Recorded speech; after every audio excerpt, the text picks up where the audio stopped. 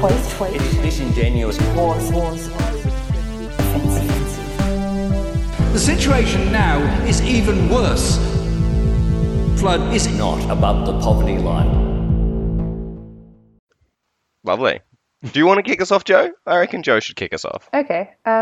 Well, joining us on the show today is Ben. Sorry, Ben, what is your last name, if you want to say? Ben Peterson, an exile Australian now in New Zealand. Great. And what are you doing over there in Zid? I work for a trade union, so I work for First Union, which is the Finance, Industry, Retail, Stores and Transport Union, and I'm the convener of Unions Wellington, which is like the trades and labour councils in Australia, except without any of the money or resources or support. Okay, cool.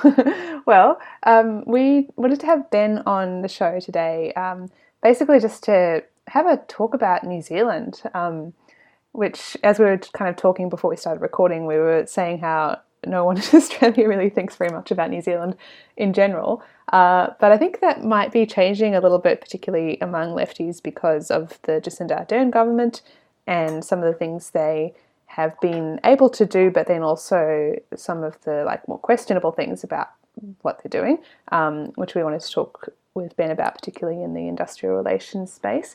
And yeah, just get a general sense for what's going on across the ditch. So Ben, I think to start off with, the first thing we wanted to ask you about was what's going on with the industrial relations stuff in New Zealand. There's some good stuff and then some bad stuff and some more good stuff. So talk us through the situation at the moment. So it's been a really weird couple of weeks. So in New Zealand, we've got a Labor government under Jacinda Ardern, who people will have probably seen because she's sort of become the poster child or the darling of I suppose, liberal sort of new social democratic politics.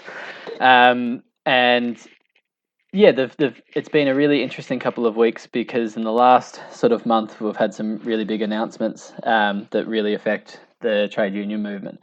In the positive sense, we've had some announcements of what's going to be called fair pay agreements, and it's going to be this huge expansion of union power and the capacity to organise and negotiate for industry-wide standards and agreements, which will be really interesting and a real opportunity. But in the same week of announcing this sort of huge expansion of union potential power, they also announced a pay freeze for public sector workers, which would limit nurses and teachers to, by their policy, getting no increases at all for the next 3 years. So it's been a really strange week in that industrial sort of workers space, because it seems to be unsure whether the government's the best friend of the workers or declaring war on them at the same time. Yeah, so talk us through the industry-wide bargaining thing. What does that actually mean, and why would it be such a huge step forward for unions in New Zealand? Also, I guess I'd also like to know what you're kind of coming from, I guess. So, I know in Australia we're very used to this enterprise bargaining model brought in by the Labor governments in the 90s, where it's, in an individual workplace. What's it like now, and I guess what would this change kind of be? Yeah, so New Zealand had a real rough time in the 90s. So it went from a very regulated, old school, in the mid 80s, New Zealand had compulsory unionism, where you had to be a union member, and a very regulated labour market. And then, unlike in Australia, where there was wage and incomes accords and this sort of process of neoliberalism, neoliberalism came hard for workers in New Zealand in the 90s. So in 91, there was the Employment Contracts Act, which basically removed any legal framework for unions at all. Everyone was reduced to individual contracts, kind of like what Work Choices was in Australia a few years ago. And that just wages just fell off a cliff, and in the 90s it really decimated New Zealand, working class life, and there was a range of other sort of privatizations and things running parallel to that, and so that was the sort of the 90s that decimated unions and workers. And then that was replaced in the early 2000s by what we have now, which is called the Employment Relations Act, which allowed for a system similar to Australia of employment or enterprise agreements. Here we'd call them collective agreements, which would be based around a either an individual workplace or a collection of workplaces with an individual employer, which is an improvement from the sort of Wild West individual contract sort of system, but has remained a lot of issues for working people on that sort of industry-wide scale. So for me, I work mostly with supermarket workers, and we've got a huge variation in the supermarket space where we have some sites where we have built up strong or protected or rebuilt strong unions, and we're able to get conditions that are improved and better than legal minimums. But there remains a lot of other employers that are really hostile and actively keep out unions that are proving really difficult. And those other places then undercut where there are conditions that are kept alive. And there's been no mechanism apart from sort of going work site by work site and store by store for workers to try and build up industry standards. So it's sort of similar to Australia in that sort of way at the moment, but without an award system at all. So there's nothing else other than the legal minimums and your option to join a union and try and fight your way up.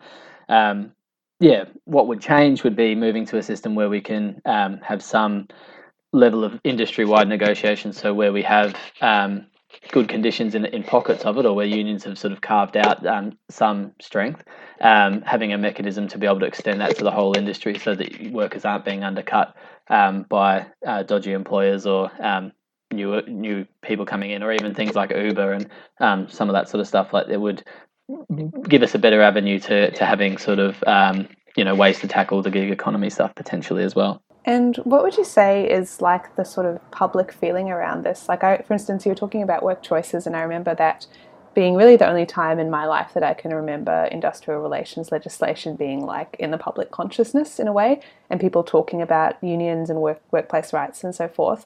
What's the feeling on the ground with the industry-wide bargaining stuff?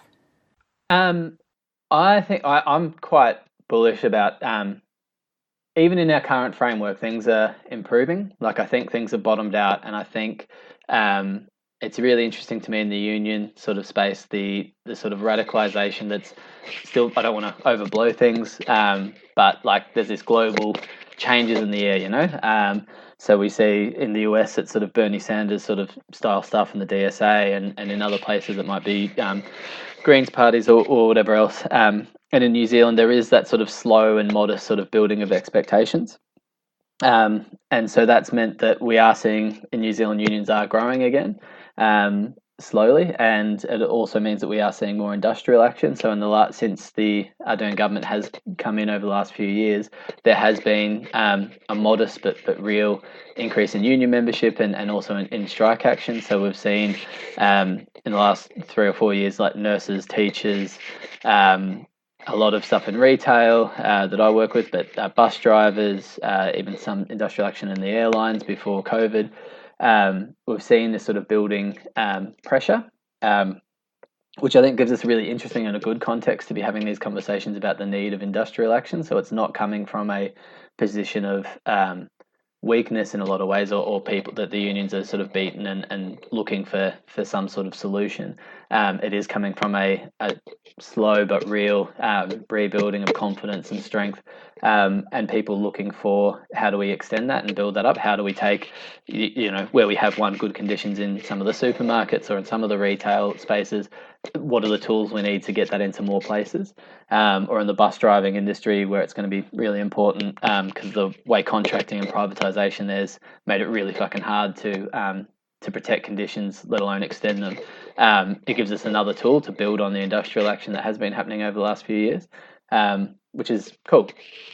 Yeah, that's really interesting, because when you were saying it's like it's coming from on the back of some momentum, with change of rules, obviously, like one of the really big demands of the Australian union movement was to kind of return to this like pattern bargaining or sector bargaining kind of thing, which seems like is mostly what's going on there. But it was obviously coming from a place of weakness, and I think like my read on it was that Australian unions think organising's too hard, and they were kind of hoping to return to some sort of like arbitration over the biggest sectors of the economy. Whereas, so that's not really what's happening here, you'd say?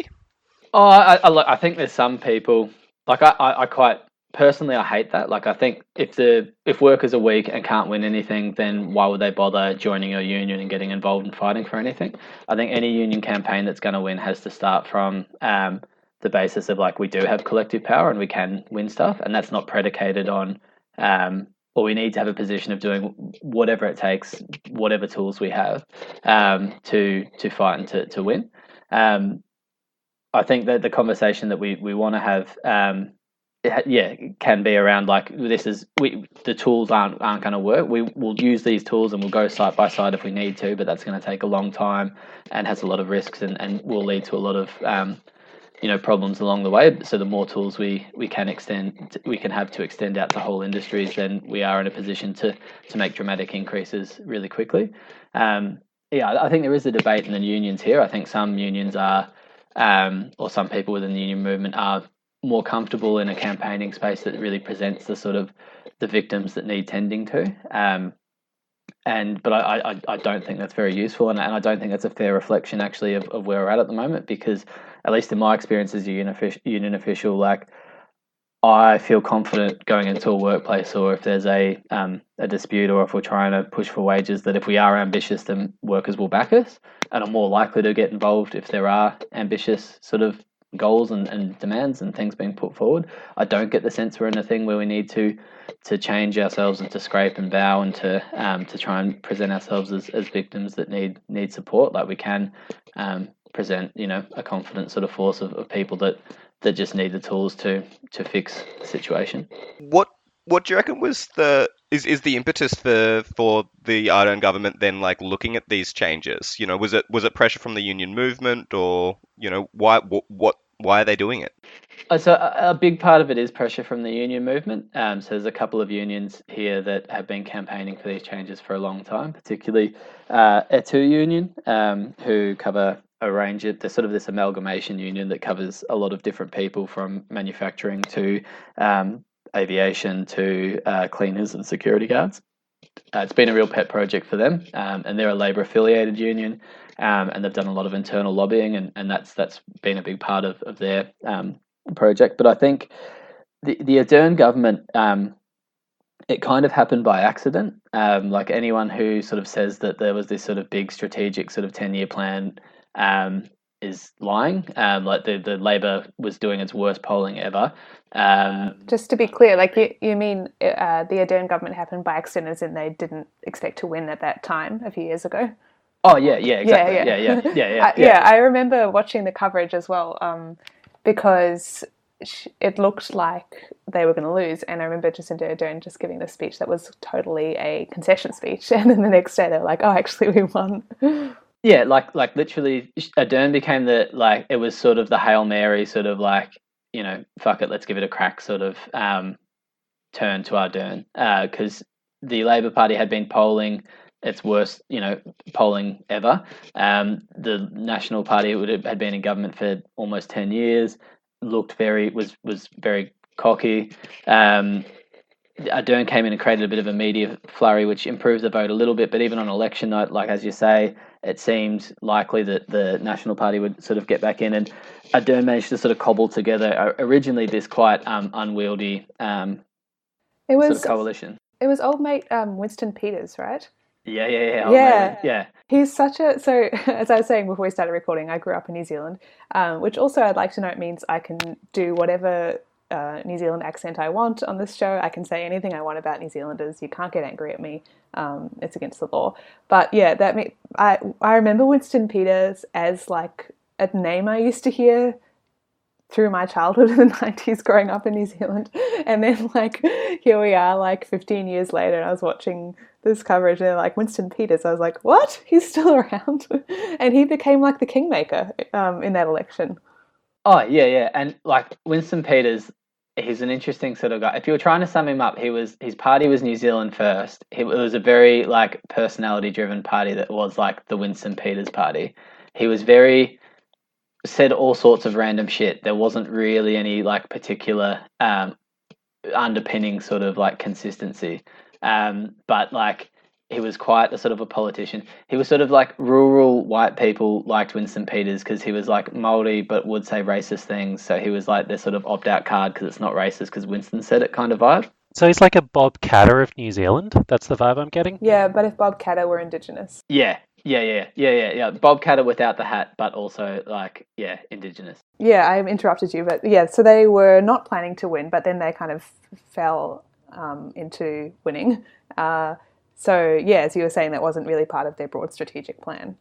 Yeah, and so now they were then trying to sort of figure out what to do, and the thing from the union movement that was sort of central was to get some industrial relation reform, and yeah, they came in, sort of fluked into government, and then started making quite ambitious goals around poverty alleviation and improving welfare in New Zealanders, which has kind of locked them into doing something. Like New Zealand's a very low wage economy. It's something like 1 in 6 New Zealanders live in Australia because particularly if you have a trade or skill, you just get paid between 10 and 40% more to move to Australia. Because the economy, like the wage system has been so fucked for so long. And so if they're going to tackle the stuff that they said they were going to around welfare, they need to do something around wages and the economy.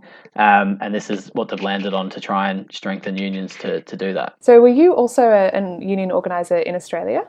No, I was a vaguely student, job to job, precarious worker, millennial, not really doing much. And to be honest, I went to New Zealand on a holiday and thought, this is all right, fuck Australia, and I'm still here. Nice. Well, I was going to ask, which maybe you might still be able to give a bit of an answer about, but we spend a lot of time on this podcast just bemoaning how fucked Australian unions are and how the union movement is just, basically like crippled itself and refuses, as we were kind of talking about before, refuses to ask for more or to be ambitious in its demands, or alternatively, like I feel is kind of way too ambitious and kind of like throws around the idea that, we're going to like change the entire industrial relations legislation framework while our union density is at like 16%. So I wondered if you saw much difference between, I guess, the general state of unionism in Australia versus New Zealand, and what are those differences? Yeah, I think they're quite different. I think New Zealand's much smaller, which does mean there's less infrastructure or less institution, and less, I guess, bureaucracy. And I think that in a lot of ways actually is a positive, because it's not sort of layers and layers of people. It is a bit easier to make an impact and change things. I think in Australia, because the unions are so large, big ships take a long time to sort of move, and it's harder to be nimble. Whereas in New Zealand, I think it is actually a little bit easier to be experimental in New Zealand, because it doesn't take the same scale of resources to change things, and even the employers. And if you want to have a campaign against a major employer, it doesn't take dozens and dozens of organisers and resources to do it. You can sort of move quicker. But yeah, in New Zealand as well, like there's maybe a little bit of a stronger non-labour affiliated left of union sort of space, or like independent unionism. Like there are still some labour affiliated unions, and there are a lot of even non-affiliated unions that then lean very heavily on the Labour Party. But there is, I think, there's a lot more space for a debate and discussion around unions campaigning politically independently, or needing to do that not just purely through the Labour Party as the solution. So I've never had issues in New Zealand as someone who's not a Labour Party member to be a Labour Party staff. You mean to be a union staff? Yeah. To be a union staff.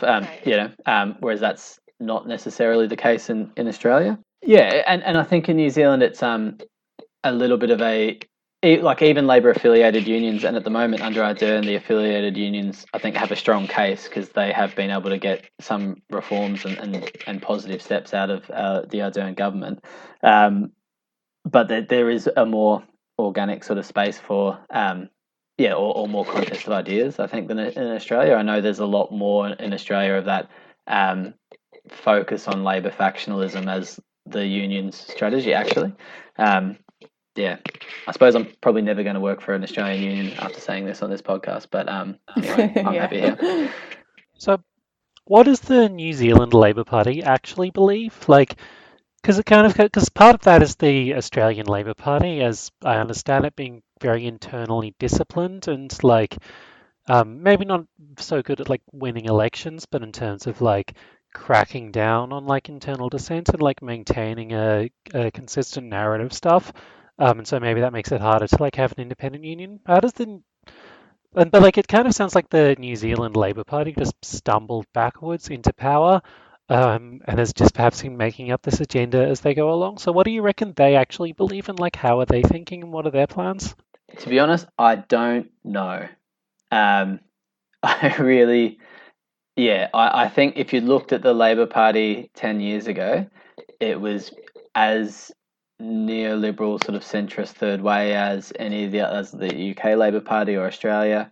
And Jacinda Ardern sort of come in, and her career was very it was a political career, and she worked in Tony Blair's office, and she had this sort of very mainstream sort of rode through. But the party here somehow is sort of, and I think this is part of the thing of why it's been a little bit incoherent, and this stuff of attacking simultaneously trying to extend union power and also have a wage freeze for the public service. It's sort of groping towards trying to do something different and not being quite sure what that could be. Yeah, that's what interests me, right? Like, so often with your kind of modern social democratic parties, there's almost seems to be an inability to even really articulate just any kind of coherent idea, or even just like the concept of a platform almost seems foreign to them. So like in this case, can you tell us a bit more about the wage freeze, which is like the other like the dark side of this? And it seems like this really bizarre kind of like, surely if they are planning to empower unions but also planning to freeze wages, but then the empowered unions will try and fight the wage freeze, like that seems very contradictory. Like, why are they doing that? What's that about? Yeah, well, and even that was kind of quite strange. So that the wage freeze that they have sort of proposed was so for anyone over $60,000 annual salary, the default union government position is there should be no pay increase for the next 3 years, and so that sort of was wrapped up in two justifications. One was a very neoliberal sort of austerity politics, need to tighten belts. COVID's made the economy very hard, so we need to be not getting carried away and having sort of wage explosions and balance the books kind of thing. But then also this weird take of like, but we also need to reduce inequality and talking about sort of upper echelon public servants on six-figure salaries and stuff. But it made for quite a incoherent sort of speech, because if you were trying to reduce inequality within the public service and sort of wheel in those sort of very high end sort of CEO of public institutions sort of pay, it seems a strange thing to then like in effect line up against like nurses and teachers. And other sort of low-level public servants or people working in the MIQ hotel or the quarantine hotels and all that sort of stuff. But yeah, it seemed like it was sort of a weird announcement that cut against, so much that, it was sort of this weird reversion to austerity sort of economics, but then also wanting to do this sort of Robin Hood style sort of thing and saying they were going to give some pay increases at the very low end of this pay scale. It was quite incoherent. Which sort of reflects this sort of making it up as they go along kind of politics. Because that whole idea of like the fat cat public servants on like the six-figure salaries who are sponging off the public dime, that seems like an idea that was very current in like 1995. And it always seems like these people are somehow just like running a campaign that they would have run in like the 90s when like that might have been a much more powerful figure in the public imagination than it now is, targeting like the crooked public servants as like the big villain. But yeah, how they like what's the process by which they're still pulling this stuff out today when I think people are much more sympathetic to public servants? I don't know. Well, especially post COVID, because we've just had like a whole year of being like, oh, public servants are keeping us all safe. They're the people in the MIQ hotels and doing the immigration and blah blah blah, teaching kids from home through over the COVID lockdowns and blah blah blah. Aren't everyone a national hero? Thank you so much. But also pay freeze for it's very bizarre. How's it gone down? Has there been pretty aggressive kind of statements from the public service unions? And are the public service unions affiliated as well? No, so none of the public service unions are affiliated to the Labor Party. So there's a very strong sort of tradition of public service, or like any unions that are government aligned or in the public service, so nurses and teachers and the Public Service Association don't affiliate to political parties. And that can be for right-wing reasons as well. Like that's not always a great position, but it does mean they've got independence. So they universally have just been outraged and been like, well, fuck this. And it's so that's been really positive. And there's been a partial back down where the government sort of tried to wheel back and say, oh, well, we'll figure this out in the bargaining table. This is just our starting position. Maybe things will sort of change, but then also maybe not. And there's been nothing that's come out in the budget that seems to indicate otherwise. But yeah, the unions. It's the unions in the last couple of years, like I say, have been more militant and more willing to take strike action, and it's been successful. So it's just going to. I think there seems to be a pretty confident sort of thing that it just means that people, nurses and teachers and public servants are gearing up to take the industrial action they need, which will be good. And that'll just build, again, more union power. It's been really interesting the last couple of years, and this sort of modest but real resurgence of unions of taking some industrial action and getting a better result out of doing that. And then the next group that comes up says, well, fuck, if it's good enough for the nurses, then we'll have a crack too. And lo and behold, if you take some action, you get a better result. And the next people that come up then, follow the leader. On a purely, I don't think the Labor Party here thinks enough ahead to have this Machiavellian plan of like making unions strike to get stronger, so they will strengthen the left. But in my view, it seems to be the dynamic that's playing out. Yeah, and I'm interested to know, like, given that the Ardern government, I think, is generally seen as a pretty popular progressive government. Like, we've talked a bit about like the limits of their social democratic agenda and how they're often incoherent in their approach, but from where we are in Australia, like it certainly seems like they're pretty popular left-wing government, certainly one of the success stories, quote unquote, in the West in recent years. So wanted to talk about like where that leaves the left in general, particularly organisations and parties to the left of Labor, like the New Zealand Greens. Do they find themselves kind of outflanked by Labor, or like what's the role then of the kind of those left of Labor parties? Yeah, well, I think the weird thing, despite the sort of strike rate wave and stuff, Labor's remained really popular with the left and with working people, and are probably as popular now, or the latest polls show they've been as popular now as any point that they've been in government. And I think because it appears quite responsive. I think for the left that the Labor Party, if you do go out and organise something, so whether that's through the unions going on strike, or there's been some really important Māori land struggles in Auckland and places, if you go and organise a serious campaign and fight about it for long enough, then you will get results out of this government. They will kind of concede. So in some ways for like the Greens, then there hasn't been... and the Greens have sort of taken positions to champion those and gained a little bit, but there hasn't been anything where the government's tried to stand down or like stare down a movement and say no. And because it's sort of responsive, in some ways it's almost built Jacinda's brand sort of even higher, because she's sort of the person who will listen and will hear you out. So you get ministers of education that are broadly popular with teachers, despite teachers taking industrial action they haven't had to do for decades to get a better pay deal. but they're still coming broadly seen as quite positive and responsive to that pressure, which is kind of bizarre, and you wouldn't sort of expect it to be the case, but it's good. I think it's sort of building, or the unions, as long as people continue to sort of build that pressure up and win things, then it builds a positive reflex amongst working people. But yeah, I don't know. At some point, the sheen will have to come off, or at some point, the Labor Party will pick an issue, or the movements will get too far that they'll have to sort of try and wheel something in, and maybe this pay-free stuff might be it. But even if they do, like the way that sort of confidence seems to be growing, it certainly will be a hell of a collision when it does come up. Yeah, the thing that actually reminds me of as you were speaking is the Evo Morales government in Bolivia. R.I.P. our boy Evo. Well, he's not dead, but exiled.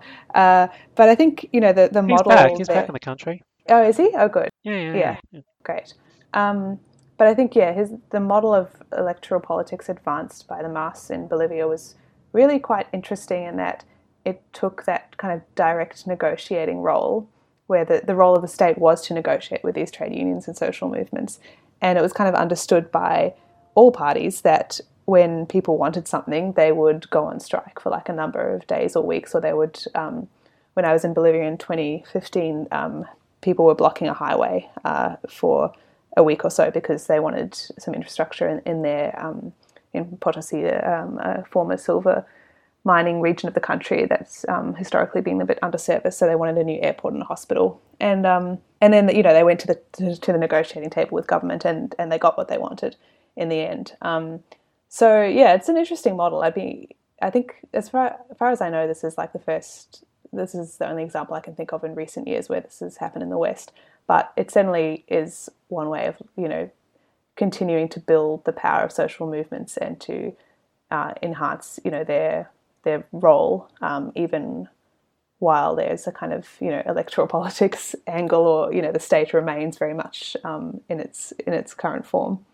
I just love the concept of Jacinda Ardern being the liberal Evo Morales. Yeah, there's obviously a lot of parts, problems with that analogy, but yeah, just in terms of that negotiating relationship is what it reminded me of. It's important to understand that historically New Zealand is part of Latin America. If you look at a map, people don't quite make that connection. But yeah, also I think it's very funny that all Jacinda Ardern had to do to be like the shining light of global social democracy was just get out of the fucking way and just not be this iron wall in the way of any possible scrap of progress. Which if you look at the Labour parties thinking UK Labour or Labour here, where they very deliberately said no, we're not going to back down for any of this, and we're going to adopt this. We're going to very consciously adopt this plan of standing in the way of all this stuff because we feel that we have to repudiate the unions in order to get ahead. And they just gotten fucking smashed and been completely destroyed. Whereas all Ardern had to do was just not do that. And it wasn't even a plan. It's not like this was this master strategy she had. She was just not kind of set on this insane agenda, and when someone was just well, we want this, she was oh, okay, I guess, and then just kind of fell backwards into yeah. Well, I can see it is interesting that she, or the government, is taking the role that kind of a lot of governments just want to avoid, which is the role of having to give things. I can see the Queensland Labor government here, for instance, has, as far as I know, hardly ever given into the demands of any type of broad-based social movement or trade union demand.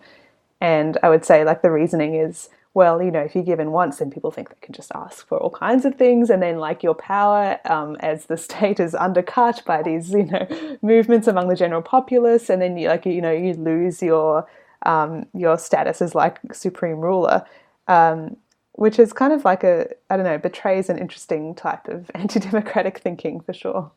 Yeah, and I do want to say the Labor, it's not all, they have been modest, everything, it's not that they've conceded on anything or just fully enacted sort of movement things, and they are sort of slow, but it is interesting that they haven't tried to turn on the movement or done that Labor Party sort of thing that I associated when I was in Oz, or even looking around the world, that historic sort of thing of the Labor Party trying to sort of get in the way of, or like, you know, face down to show to capital that they're strong enough to be serious and to sort of bring structural reform. It's this sort of weird, half measure of everything, and I think that's part of the problem with it, with the Labor Party as well, because I don't think they really believe in much, because they're sort of just this ad hoc sort of, you know, sometimes neoliberal sort of, you know, consensus stuff, sometimes things quite tight outside of that, usually never quite full in any direction, and sort of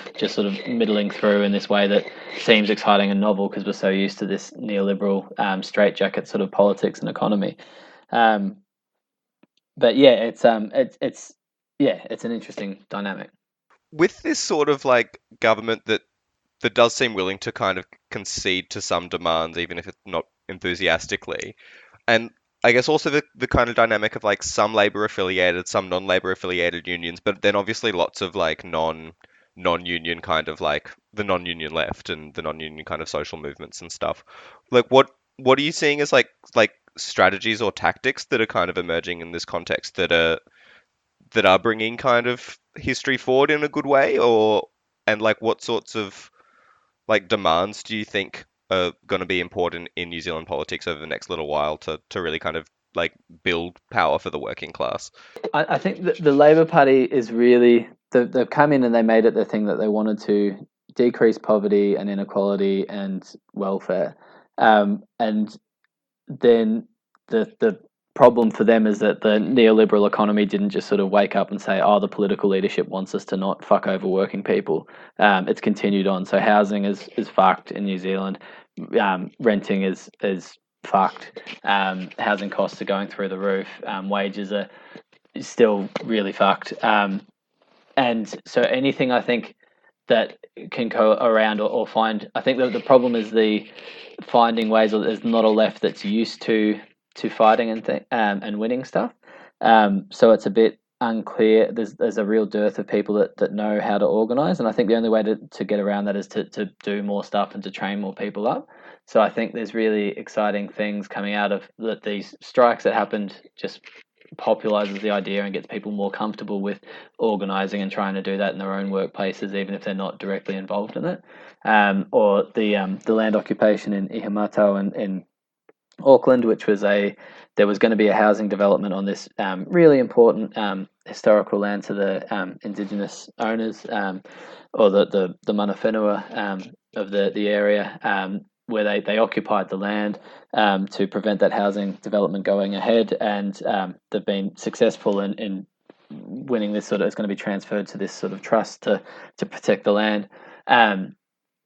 I think the more that's sort of happening, and the more people who, like, that occupation had thousands of people come down and participate in the occupation, and if only just a handful of those sort of take that confidence and the tactics of seeing that when you organise and you build that community and pick a demand and stick to it and stand up, that you can win, then that will give us the capacity to fight for more. At the moment, if in New Zealand, I think there is a little bit of an extra political party left that's we're quite competent online, but less in terms of going out and organising the rally or occupying something, or unheard of. yeah, I know it'll be shocking to say that there's an online left that's maybe not as well versed in organising as they'd like to think they are.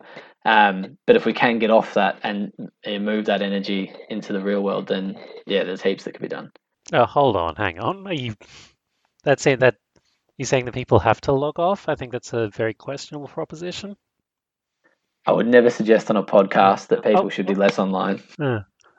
Here's my question. Is there like a New Zealand equivalent of like the people on Twitter who love Dan Andrews? Like, is there like a drip Twitter but for Jacinda Ardern? Like, what are the really? Because there's got to be people, right, who are like centrist libs who are really fanatically pro Ardern and who would like think that she like completely buy into this, like she's the shining beacon of social democracy stuff. What are those people like? And is that inflected with horniness the way the Dan stands are? The big Yeah, questions here. yeah. There's definitely the Jacinda Ardern sort of fan club. Um, the people who are most enthusiastic about Jacinda Ardern, though, will talk the least about what the government's actually done. So it gets reduced to like, isn't she great?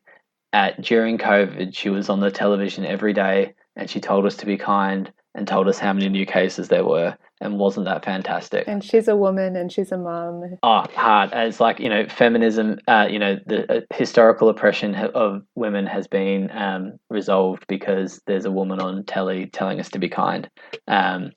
It's just like it's not like she's New Zealand's first female prime minister. I think she's a third, isn't she? Yeah. But it's the Ardern sort of fandom is bizarre and it's just this totally illogical sort of thing. And then because it's not tethered to what she's done, so like any critique and her of things that haven't been done or that things haven't gone far enough are then untethered to reality as well, or like have to be like it all gets sort of viewed into this purely sort of like celebrity politics of like, isn't Jacinda Ardern great? Yeah, and she was on the cover of Vogue, if I remember correctly, like I think in her first year or first 2 years of being prime minister. I think there's a strong overlap between like what are drop Twitter people and people who love Jacinda. Like I often see her name mentioned by, Dan Stans and people who have Suarat in their Twitter name and that milieu. Is it the same sort of social base that makes up the real, like, the fans? Because I notice in Australia, at least, the really strong fans of the Labor Party tend to be Gen X or Boomer who've got, they own their own home, they've got relatively secure, relatively well-paid jobs, in, like, traditionalized, unionized industries like the public service, and, like, comfortable super at, like, middle suburb kind of folk. So this is who I'm kind of picturing when I think of, the social base of and the fans of the Australian Labor Party. Is that who's loves Jacinda, or is it other people? Yeah, kind of. New Zealand's got there's this weird hegemonic nationalism of New Zealand where it's like, we're good people and we are the good people in the world. And so if Jacinda Ardern is like, if people are noticing us, then we are being good. And Jacinda Ardern is getting people to notice New Zealand, so she must be good, and she's telling the whole world to be kind, and isn't that nice? Like, I think and she sort of keeps people in a sense, lulls into that sort of sense of, New Zealanders just deeply want to be good and told that they're being good little children. It really struck me when I moved here. So I grew up in New Zealand and moved here when I was a teenager, and I did really notice what you said before about hegemonic nationalism is so true. Like, New Zealanders really want everyone to notice and praise them, and they love the idea of getting international recognition and being a real country, which is obviously just a kind of defensive overreaction to the fact that they're a tiny country tucked away at the bottom of the world, and often no one really thinks about them or remembers them. And then when I moved here to Australia, I was like, oh, no one has that anxiety here, because we're Australia is still obviously in many ways like a peripheral country, but we are wealthy, large, a major first world player in economic and political spaces, and just that sort of very kind of anxious need for praise and recognition just doesn't exist the way it does in New Zealand. I think kind of yes and no, because I think that Australia's there is the cultural cringe is very real. I think it's kind of different sectors of society. There's definitely Australian universities and arts people are desperate to prove that they're as good as the real countries. There's, I guess, in Australia maybe it's more divided, where there's one kind of section of society where they're nationalists, just more oh, g'day, good on you, mate, very proud to just be a good Aussie bloke. And then there's the other section of society which is really anxious about that and kind of wants to prove that they're not all descended from convicts, but also kind of wants to take pride in that aspect of Australian culture while simultaneously being no, we're intellectuals kind of thing. I think the Australians who move to Melbourne because they think that's where you can live your like truest self are the Australians who deep down want to go to Europe and don't think Australia's worth much. I Yeah, think Brisbaneites are the only people with self-confidence in this entire country. that's exactly right. Yeah, there's a big thing in New Zealand of moving to Oz as well. Like it's sort of this small. I think because like a lot of people move to Oz as well. So a lot of people who are in some ways sort of like ambitious or stuff like often get out, and so it's sort of left with this sort of like it's all okay here. Anyone's paying attention. Look, this is great. Yeah, and then, I don't know. There's something like I think Australia, the whole like Afghanistan sort of thing, like Australian nationalism, sort of like we are the best at doing war crimes, is sort of quite different to New Zealand. New Zealand would, yeah, still participates in the sort of imperialist machine in a much more modest sort of way, but like likes to perceive of itself as being somehow independent or more like PC or something. Well, it's always been much more independent in regard to like the ANZUS Treaty and stuff. Like it was like pretty quick to put up its hands and be like, look, we actually don't want any like American nuclear powered like ships or submarines coming into our waters and things like that. And Australia would is just consistently rolls out the red carpet. Like, anyone would kind of think that Australia was the population of 2 or 3 million without like heaps of resources that the imperial core really wanted and therefore have the strength to say no to things, but it's definitely not like that. What's the New Zealand right like? Especially like given that the Nationals, like as far as I know, got completely destroyed in the last election. So like what's the right thinking now, and just like what are they like? Are they because like the Australian right, I think, is even like on an international scale, kind of famously just insane, and does this always has this thing of like trying to impress like the right in every other country by like going further than them, and then uh like every conservative from every other country, like once they're done and washed up, and like even like their own people don't want them, they end up in Australia doing a lecture tour. What's the New Zealand right like? They're pretty cooked at the moment. So one of the things that in New Zealand is there's this huge like tendency of like New Zealanders towards the status quo. So it makes it quite hard to be an opposition party, and especially like we were saying before, there was an unexpected sort of change in government. So there's this sort of born to rule party of the National Party that had been in government for 10 years, that expected to be there for a long time, all of a sudden wasn't. And then they sort of also lost that sense of being like, we're the natural party of government because they're not in government, and they're kind of turning on themselves. So they until a few years ago were quite liberal in terms of right-wing party on social issues and stuff like that. But now they're kind of lurching and trying to reinvent themselves. So there's all of a sudden this very proactive sort of Trumpist Christian right sort of element that they're sort of leaning into. But every time they lean into that, then it sort of alienates the sort of, I suppose, like straight business sort of Malcolm Turnbull type sort of people. The other thing, we have there's sort of two parties of the right in Parliament. There's the National Party, which is the traditional born to rule party, but there's also the ACT Party, which is the ACT originally stood for the Association of Citizens and Taxpayers, I think, and it's a libertarian party, but also a sort of kook conspiracy sort of nutter party who are convinced that that Jacinda Ardern is trying to roll out socialism in New Zealand, and she's a plant from the Chinese Communist Party, and they're kind of absorbing. What is their status on vaccines, COVID vaccines specifically? Well, they like freedom a lot, and you can interpret that however you'd like. Got it. Okay. Yeah, so they're all about freedom. Well, they said they've just done a free speech tour up and down the country. Well, they've done in 15 Kings. cities and Love towns. that combination of words, free speech tour. Actually, that should be the title of this show.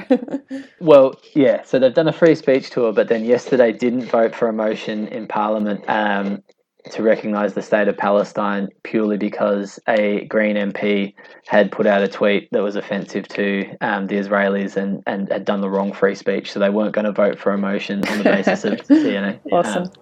I'm absolutely stunned to hear that there's people on the right using free speech in some sort of like contingent way that suits them. Well, Ardern was like the president of the International Congress of Socialist Youth, right? Or something like that. Yeah, Which yeah. if I was concerned about the influence of the Chinese Communist Party, I would be able to infer a lot from the title of that organization. And they do, and there's like one video of Jacinda Ardern using the word. She's doing a speech at this the Social Democratic Youth International Conference thing, and she uses the word comrade like 15 times in this 5-minute speech. And I think it's the only time I've ever heard her say or use the word comrade. But they lose their fucking nut over this video of like a maybe 20-year-old Jacinda Ardern calling some Romanian Social Democrats comrades and thanking them for their hospitality. Jacinda Ardern's had this wild life. Like I didn't know any of this. So but going from like a socialist 20-year-old to working for Blair, and now apparently ushering in socialism in New Zealand. I'm delighted for her, and she's a mum. Yeah, honestly, hats off for the mum thing. I've got a 3-year-old as well, and running a government, running a global communist conspiracy to defraud white people of their freedom and be a mother at the same time must be quite a task. Girl boss hours. Yeah. So to bring this back around to the unions a little bit, so I've kind of talked about given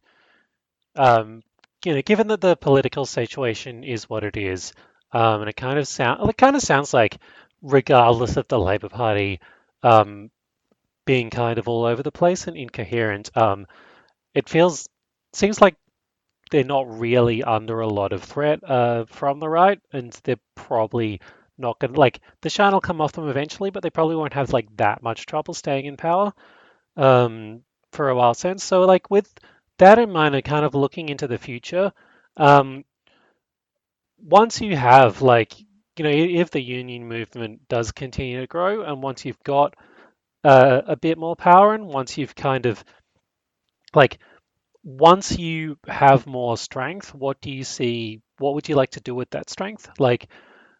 Looking into the future of the New Zealand union movement, what would be some of your goals? Once you've built up enough power to kind of raise your demands. Yeah, I don't know. It's kind of been it's been a strange political situation, and it's been really unpredictable, not least for COVID stuff, for this sort of sudden change of government that was unexpected. And I think the position on the left, it's almost making me a syndicalist in the sense of the experience has been that political leadership has been all over the place. But what we've seen when working people get together to rack shit up is that you win. Not always universally and not everything, but you can win.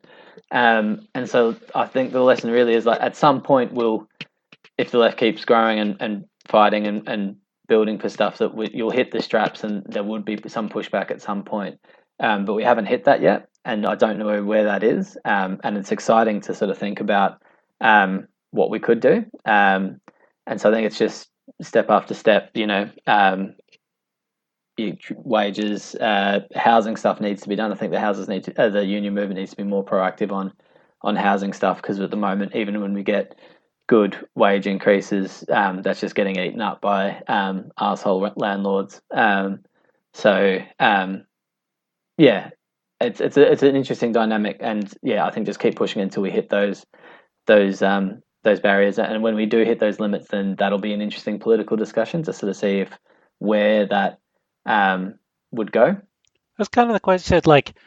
Do you reckon the union should be pushing for a really big social housing project, say? That's because that's one of the things we always talk about here is the Queensland, the Greens kind of build 1 million social homes policy, right? Do you think there's some of these given that the Labor Party, while they're not as bad as they could be, does lack ambition, do you think there's some of these really big social policies that would really kind of transform the political economy of New Zealand and really rebalance things in favor of workers that you'd like to see happen? If I made you the king of New Zealand tomorrow, what's the first thing you'd do? I think in some ways, the government, at some point, a government needs to break neoliberalism and get over the market. On housing, ultimately, it's whether it's done now or in 10 years, if it's a private rental market, it's going to stay fucked. no matter how much you tweak things here or there. Like you need to build more, like build 1 million social homes. And I think in a lot of the private service, public service now, it's been sort of corporatized, or in our union in bus driving, where it's been sort of this contract model. When you like try and the government's create all this nonsense markets that then like compete and try and contract down and drive wages down. And at some point that we just need to say fuck that. No, we're just going to actually nationalize shit and provide it. We have a housing crisis. We're not going to fucking give money to halfway housing providers or create more subsidies for housing support or tweak, how much rent can go up. We're just going to have state housing, and everyone who wants a house, if you can't get one in the private market, we'll give you an affordable one in public housing. And that for bus driving, rather than trying to coax and cajole and create things for bus companies to which are already getting paid public money, to pay workers right by just sort of creating the right regulatory framework. Just say fuck it, we pay for it. We're going to have a public service. We need more buses. We need people to be paid well to do it. So we'll just fucking do that. I think that's the thing that needs to be broken, is like kill the fucking market, kill capitalism. It'll all be good. Hell yeah. That's a great wrap up. Yeah, so good. I guess it was too good and I almost want to end it there, but I wanted to ask what are the actions and what are the coalitions of various unions, and how do they leverage the power to make that happen? And is there an outside body that could take up those demands and kind of articulate it? How will that happen? How will you destroy capitalism in New Zealand in about 20 years? Or more specifically, just nationalize the bus companies as something that's perhaps more achievable in 20 years. Well, porque no los dos. Yeah, I think that in some ways, I think the key component part of that will be developing a culture of militancy at a rank and file sort of level, that we need more engaged. I think too, irrespective of the quality or of union leadership, you can have someone who's bland and been around for 100 years and haven't done much, or you can have someone who's coming on foreign podcasts to wax lyrical or whatever. But we're going to need to build a better culture of real ownership of our unions and pushing the limits, and a culture of being confident to sort of not just accept the frameworks as they exist, but accept push for the frameworks we need. I feel like maybe that's a bit of a roundabout going over, but I think that's the thing that I genuinely believe that in my experience, when people, and for activists, I suppose, for those who are on the political left who might listen to this, there's a thirst for that, and for people that have that sort of, at least in New Zealand, there's a thirst for people who are willing to show some leadership and say, fuck it, let's try something new and go further. If you talk to your workmates and stuff and say, if you're an ununionized site and say, let's join a union, let's give it a crack, there are people out there who will say, you know what, fuck it, let's do it. Let's try something new. Or within unions, that if you can push for things, that the time is flowing with people of the left, and socialists are the ones who have the answers. You can't just sort of repackage the old sort of stuff. It doesn't work. Yeah. That's a great spot to end it on, unless anyone else has any more questions. No, that's absolutely perfect. I'm so excited. I love it because it's really exciting seeing what I think we lack in power. I think we're in Australia, at least, I think the Queensland Greens are some of the better organised and more coherent political movers and shakers going around. But where we're starting to come up against is that point where, well, it looks like we will be taking some significant electoral power in the next little while. Where can we build, how can we associate with power in the real economy? And that's obviously through the union movement. So it's really exciting talking to people from a union movement that is starting to exercise and starting to to do those bicep curls and feel itself growing stronger and stronger every day. Modestly, but real.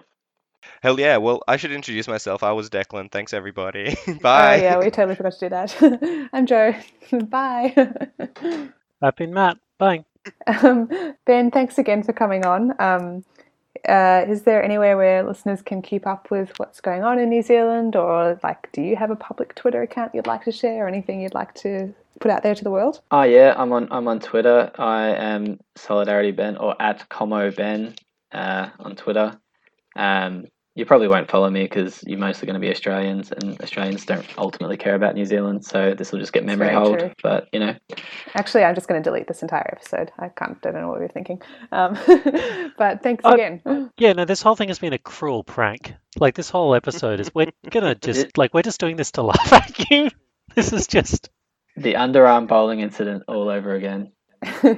Yeah. Precisely. Then there's a classic joke in New Zealand, which is just like, and let me see if I can remember this because I'm Australian, so I'm slow, but it's something like every Australian that moves to New Zealand, raises the average IQ of both. Yeah, of every both time countries. someone from New Zealand moves to Australia, it raises the IQ of both countries. Yeah, that's the one. That's beautiful. Yeah. That rules. Yeah, and I think that's a beautiful and wholly correct sentiment. Okay, well, we'll leave it there. Thanks again, Ben. Thanks. Cheers, no worries.